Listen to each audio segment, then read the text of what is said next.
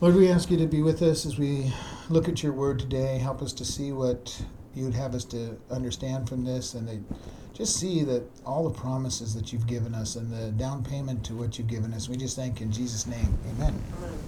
All right, we're going to be starting in 1 Peter chapter 1, and we're going to be looking at the escrow for inheritance. And the first question I'm going to say is, what is escrow? Everybody. Money put aside for something?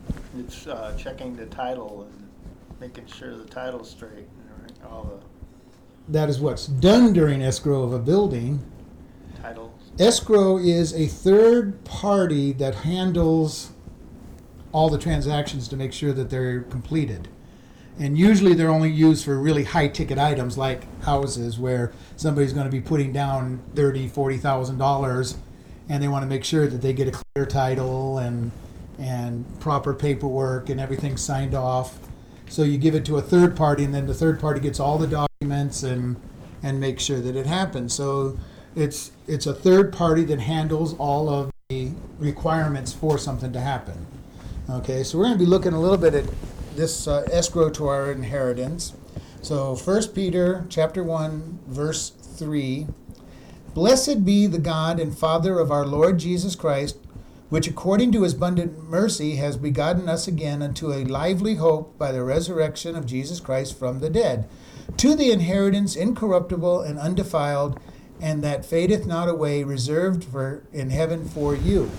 Okay, so verse 4 really describes what it is that is being purchased, and that is the inheritance that's incorruptible. It does not rust, it does not waste away, it does not mold or mildew or get destroyed. It's undefiled, it's unchanged, and it fades not away, and it's reserved in heaven. So let's look at verse 3 pretty much as to what is it that we're given in place of this. And it says, Blessed be the God and Father of our Lord Jesus Christ. And I want to just consider for a moment Lord. Have you ever thought about what Lord means? We use it a lot, don't we? Jesus is our Lord, he's our Lord, but what does it mean that he is Lord? He's the highest. The Royalty. highest? Royalty. Royalty, yeah. Okay. Lord literally means the person to whom a person or thing belongs, and about which he has power of deciding over. Okay? So when we say that Jesus is our Lord, we're saying we belong to him and that he can use us any way he wants. Now, we usually don't mean that when we call him our Lord a lot of times. We like the idea that we belong to him, maybe. But that second part, that he has the power to use us the way he wants to, that bothers people a lot. You know, it kind of people look at that and go, well, I don't know, I liked that part.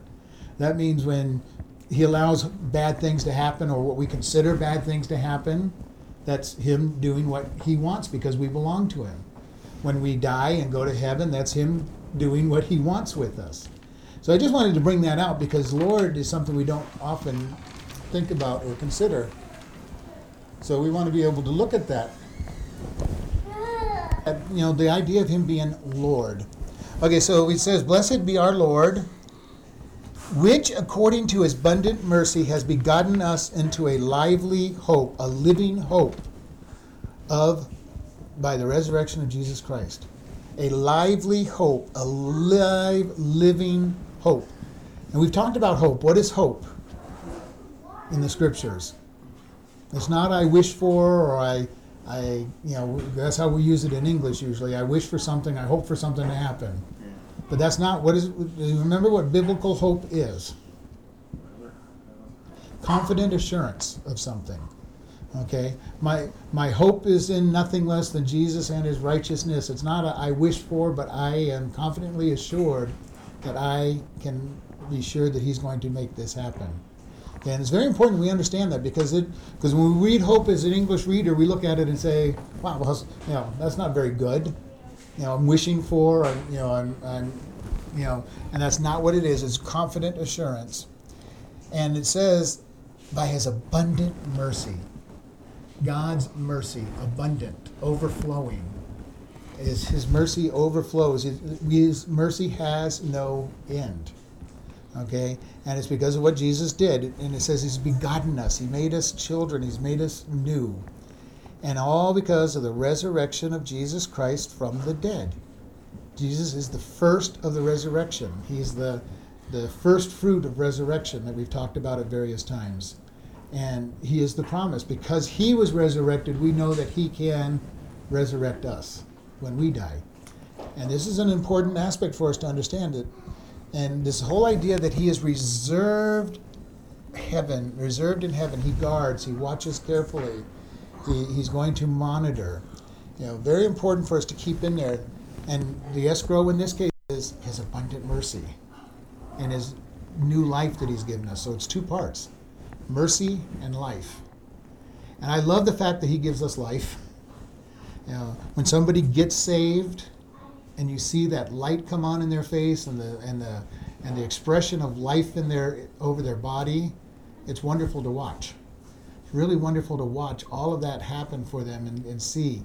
And I don't know if you've led somebody to the Lord and seen that, but it's been my pleasure at times just to see life come flying in, coming upon them. And and also I've seen them just, stand straighter. The weight of the world's off them. They've lost that weight of sin. And many people you see are being beat up by the world, being beat up by sin. And before they know Christ, I've seen people just slouched over, and miserable, and then they get saved, and all of a sudden the weight's lifted off, the light is in their eyes. They say that the eyes are the windows to the soul, and you can see that when somebody gets saved, you see that light come into their being. And it's a great thing to see. All right, Colossians chapter 1. All right, Colossians 1, verse 12. I wrote it down. Giving thanks unto the Father, which has made us to be partakers of the inheritance of the saints in light. So he has made us partakers, and he's made us, that word means made sufficient. He's rendered us fit. He's equipped us with the power to perform. And these are great words on this. And this is one of those places where the word in English just doesn't make the power on this. Giving thanks unto the Father, which has given us the power to perform and to be partakers of the inheritance of the saints. God has given us power. And this is important for us to understand, and because we talk about it all the time. It's not me who has the power to live like a Christian. Because I'm going to fall flat on my face. Every single time I'll fall flat on my face. And it will be that way every time because the flesh gets involved. And even if I can discipline the flesh, it will still end up falling eventually. Quiet down. But God gives the power for us to be able to do what he wants us to do. Because it's him living in us.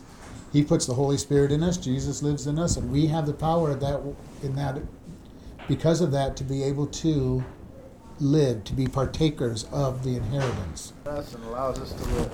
And he's the one that gives us the power to perform. He makes us sufficient to receive, to be partakers in the inheritance. And this is what we've been talking about all this long. Jesus comes in. We are declared perfect, even though we're not. We're clothed in Jesus Christ's righteousness. So when God looks at us, he sees perfection, even though we're not. And we know that we're not. And yet he says, you are sufficient. You are made able to do this. And that's what I love being a Christian. Because I've said this over and over. Every other religion out there is all based on doing something. And it doesn't matter which one. Whether it's many of the Middle Eastern ones where you keep getting, reincarnated until somehow you manage to get it right, or any of the ones around the Asian area where it's all based on do more good than bad, but even reincarnation is based on doing more good than bad. You just get lots of chances to do it under their thought pattern, or in any other one, it's doing more good than bad, and somehow you're going to please God. And unfortunately, too many Christians also believe that it is do more good than bad, to please God. And they don't understand Scripture.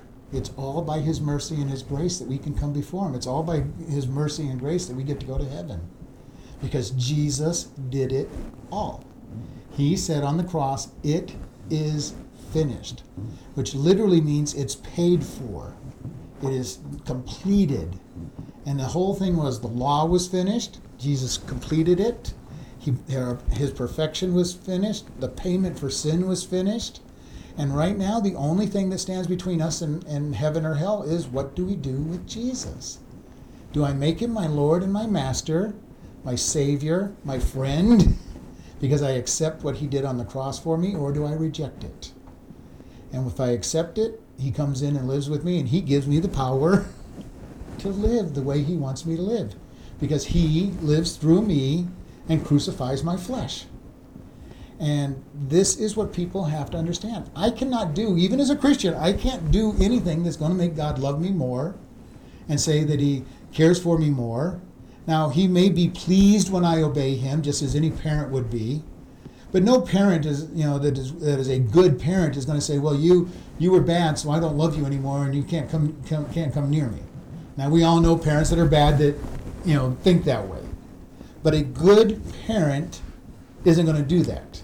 They're going to discipline the child, and if they're doing their job right, they'll discipline the child for doing wrong, but they'll still love that child wholeheartedly, and they're still a member of the family. They're not going to kick them out of the family. And they're going to love that child.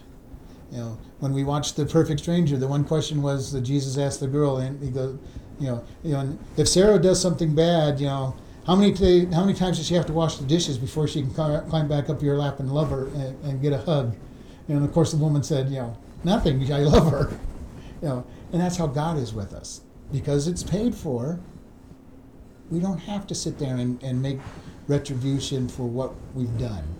We don't have to get on the ground and crawl for 30 yards to get God to love us again. He loves us because we are His children. He's paid the price. And He just loves us. Because we are His children.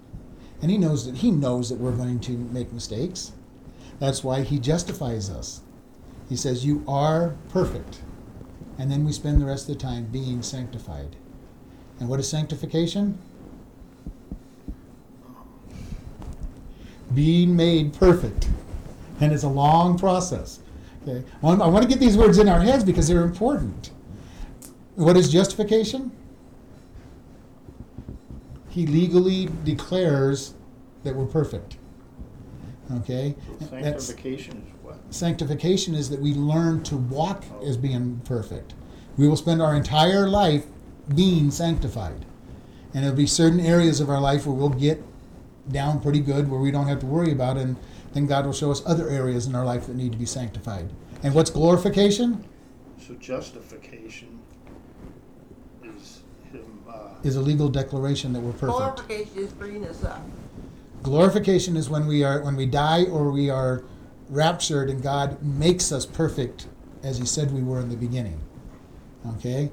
These are the three parts of salvation that we really want to understand. Justification, God declares us perfect. Sanctification, He works at making us perfect. And glorification, He completes whatever process is still left when we die or are raptured. Okay? Very important to understand these, because there are a lot of people who think because of glorification and justification that somehow we're perfect and we will not make mistakes. And they forget all the verses in between that talk about sanctification. Or they get into sanctification and totally forget that God sees us as perfect and finished, and they get wrapped up in all the works of sanctification. Okay, very important for us to understand each of the three parts and where they fit in. Because when God says that we're perfect, He's talking through justification. When He's talking about us learning to be perfect, He's talking about our day-to-day walk with Him to be sanctified. And then when we die or go to heaven, or rapture, then we will be made who He said we were in the first place. Okay? And I just we're going to keep giving these terms out. I know they're big terms, and that's why I try to simplify them. I want to make sure you understand what they are when they're being said, because justification is our power. Okay, that's our power. God, from his throne in heaven, the courtroom of heaven as the judge says, you are perfect. We know we're not perfect. Satan knows we're not perfect. God even knows that we're not in reality perfect, but he declares that we're perfect. It's just like a bankruptcy judge saying you no longer owe a debt. You know that you owed that debt. The company you owed it to knows that you owed that debt, but the court says you no longer owe that debt. And you no longer owe it because they judicially said you don't owe the debt. Well, when God says that we are perfect, that is the same thing. Even though we do and we aren't, he knows that he's declaring us perfect. Why? He sees us in the righteousness of Christ. And then we spend our entire life trying to become who he said we were. And then we will become who he says we are. So I'm hoping is that making a little more sense? But God makes us sufficient, and that's his part of the escrow. He makes us sufficient. He gives us the power to live the way he wants. And that's part of the inheritance. Part of the inheritance that we're going to have in heaven where we become perfect. All right, we're going to look at Ephesians 1, which is 2 books to the left. And when you get to Galatians, Ephesians, Philippians, and Colossians, it's real easy. I was taught when I was a teenager the acronym God's Electric and Power Company. Galatians, Ephesians, Philippians, Colossians. And because they're very powerful books. All right, looking at verse 3. Blessed be the God and Father of our Lord Jesus Christ, who hath blessed us with all spiritual blessings in heavenly places in Christ. So, what have we been blessed with? All spiritual blessings. All spiritual blessings in heavenly places. Okay? Where are heavenly places? Where Jesus and God are. Very good. Wherever Jesus and God is heavenly places.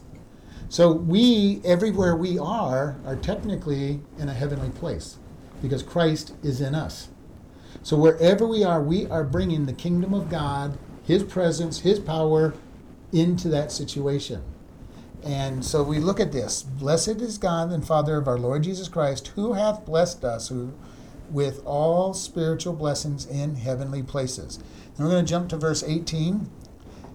The eyes of your understanding being enlightened, that you may know what is the hope of his calling, and what is the riches of the glory of his inheritance in the saints.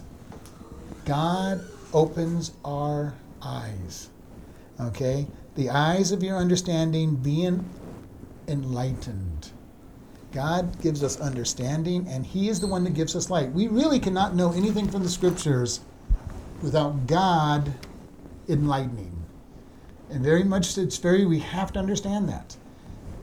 If you've ever talked to somebody who doesn't know Jesus and you say, you need to read the Bible, or have you read the Bible? What do you usually hear from them? I don't need to. I don't need to, or even more, I just don't understand anything that's in the Bible. I just don't understand it. It makes no sense. And I've heard that over and over and over again where people say it just doesn't make sense. Then you talk to somebody who gets saved and they start reading the Bible and God has enlightened their eyes, he's opened their understanding, and all of a sudden this book is not just a bunch of written words anymore. It is God leaping off the pages to you and you understand it. And I don't know if anybody can remember back trying to read the Bible before they were saved to reading the Bible afterwards.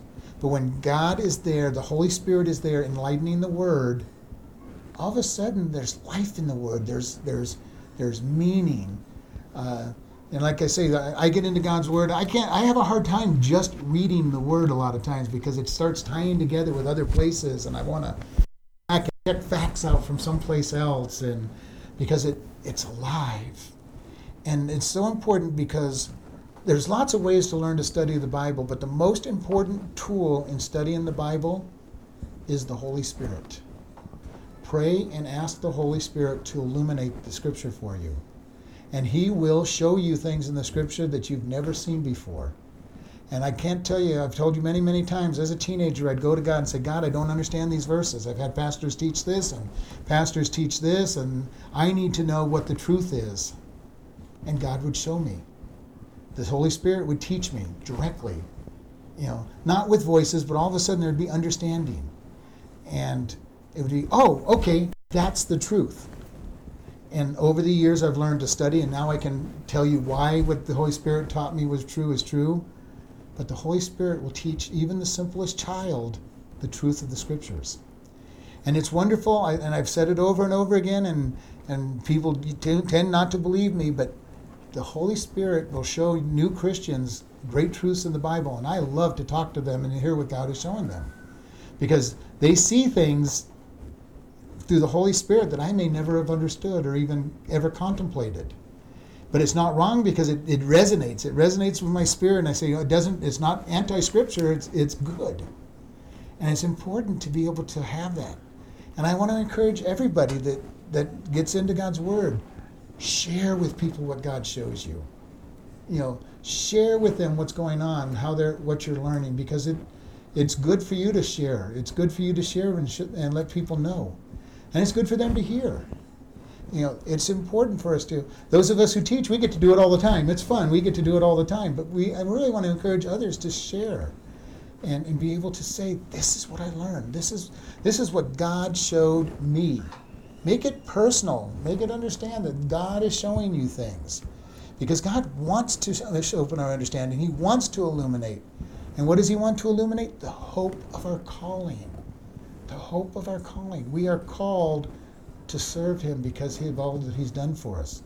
And it's a great expectation that we have for Him. He wants to be able to love us. He wants to be able to give us great, great blessing. He wants to give us great honor. And He wants us to understand. He wants us to understand. He doesn't want us to be dumb and unintelligent about what we believe. And we're told in Peter, be ready always to give a defense for what you believe. And I've talked to many, many Christians, and they go, well, I just have faith. Well, I'm glad that they can live with just faith, but that doesn't help answer why you believe. Sometimes it comes down to just faith. Okay, I can't absolutely prove that God created the heavens and the earth. No, I can prove that it needed a supernatural being to start everything, because life can't start by itself. But I can't necessarily prove that our God is the one that started everything. But we know that life does not spontaneously generate. Okay, that's been proven by science. Okay, it is a law in science that life does not spontaneously generate. Yet everybody who believes in evolution believes that law is not true. That a scientific law is not true because they believe in evolution, that life started from nothing. So they're having trouble. They're violating laws of science to try to put their theory together. Okay? And God is saying, so we can look at the science and say, something supernatural started life. Above nature. Not necessarily our God. He fits the best supernatural being out there. But something beyond nature started life. It had to have, because in nature, life does not spontaneously generate. And that's a law. Okay? It was proven. But everybody who believes in evolution believes that law is not a law of science. And if that's not a law of science, we should be seeing life spontaneously generate all over the place. But you understand what I'm saying? God is out there. He wants to illuminate us. He wants to give us knowledge. He wants to help us. All right, Hebrews 9.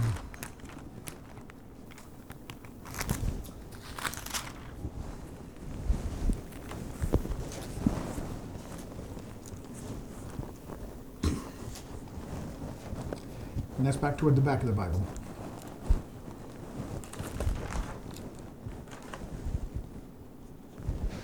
That's the Timothys and Thessalonians. Verse 9, chapter 9, verse 15. And for this cause he is the mediator of the New Testament, that by means of death, for the redemption of the transgressions that were under the first covenant, they which are called might receive the promise of eternal inheritance. For this cause he is the mediator. God, Jesus Christ, is the mediator. And what is a mediator? Go between. Go-between, a lawyer. Jesus is the go-between, or the lawyer that stands before God and defends us. Satan goes to the courts of heaven. He accuses us. Jesus stands up and he says a real simple statement. It's under the blood. I paid for it. It's under the blood. And reminds God that it's covered. For this cause, he is the mediator of the New Testament, the new covenant, the new rules, that by means of death for the redemption of the transgressions that were under the first covenant.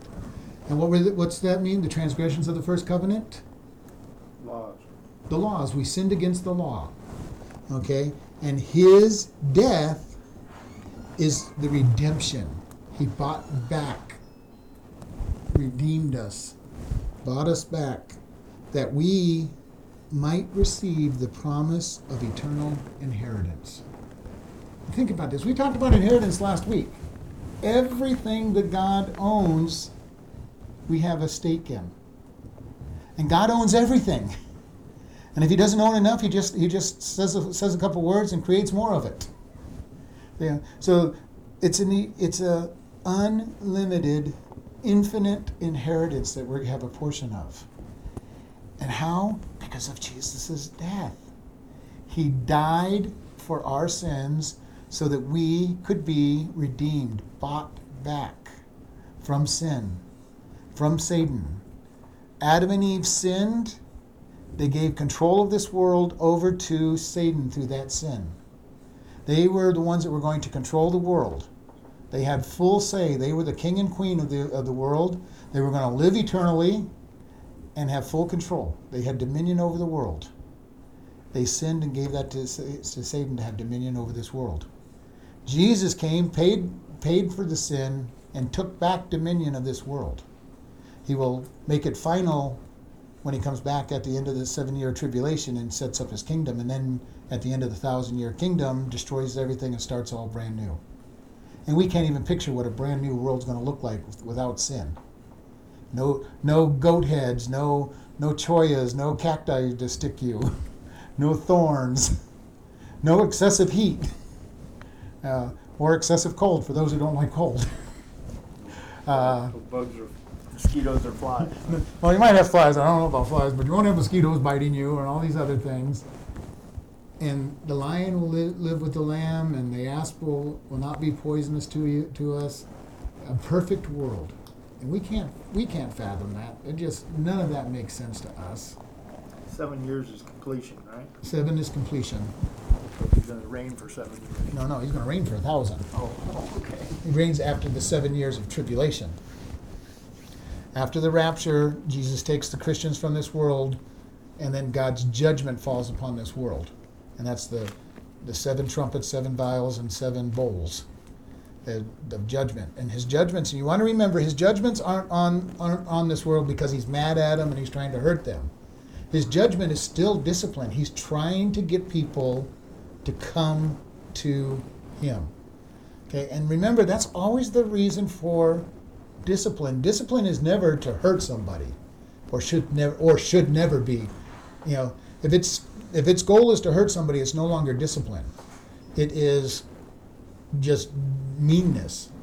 Discipline is designed to bring somebody back into a good relationship with God. And it's very important for us to understand that. When we sin and God needs to discipline us, it's not that he's mad at us. It's not that he's trying to hurt us. He's saying, you don't want to do this anymore.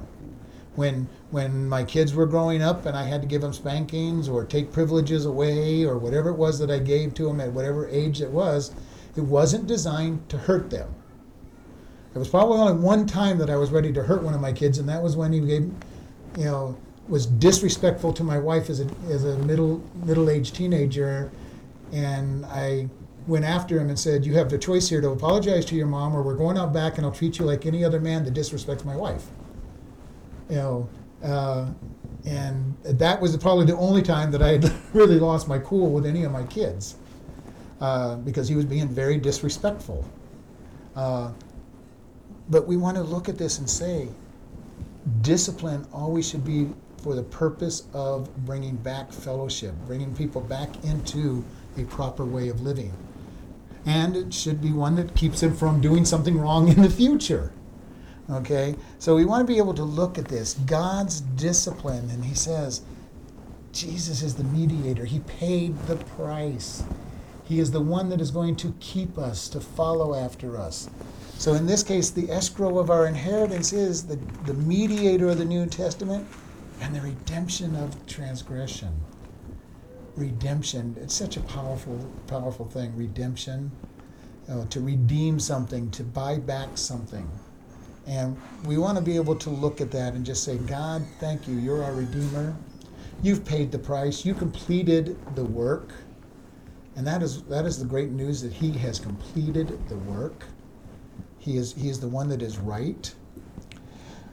All right, it is early, but with all this distraction, I'm going to go ahead and say prayer and close. So, Well, at least they're excited. yeah, they're very excited. I'm glad about that. All right, Lord, we thank you for this day. We thank you for how much you love us and care for us. We ask you to be with us and guide us.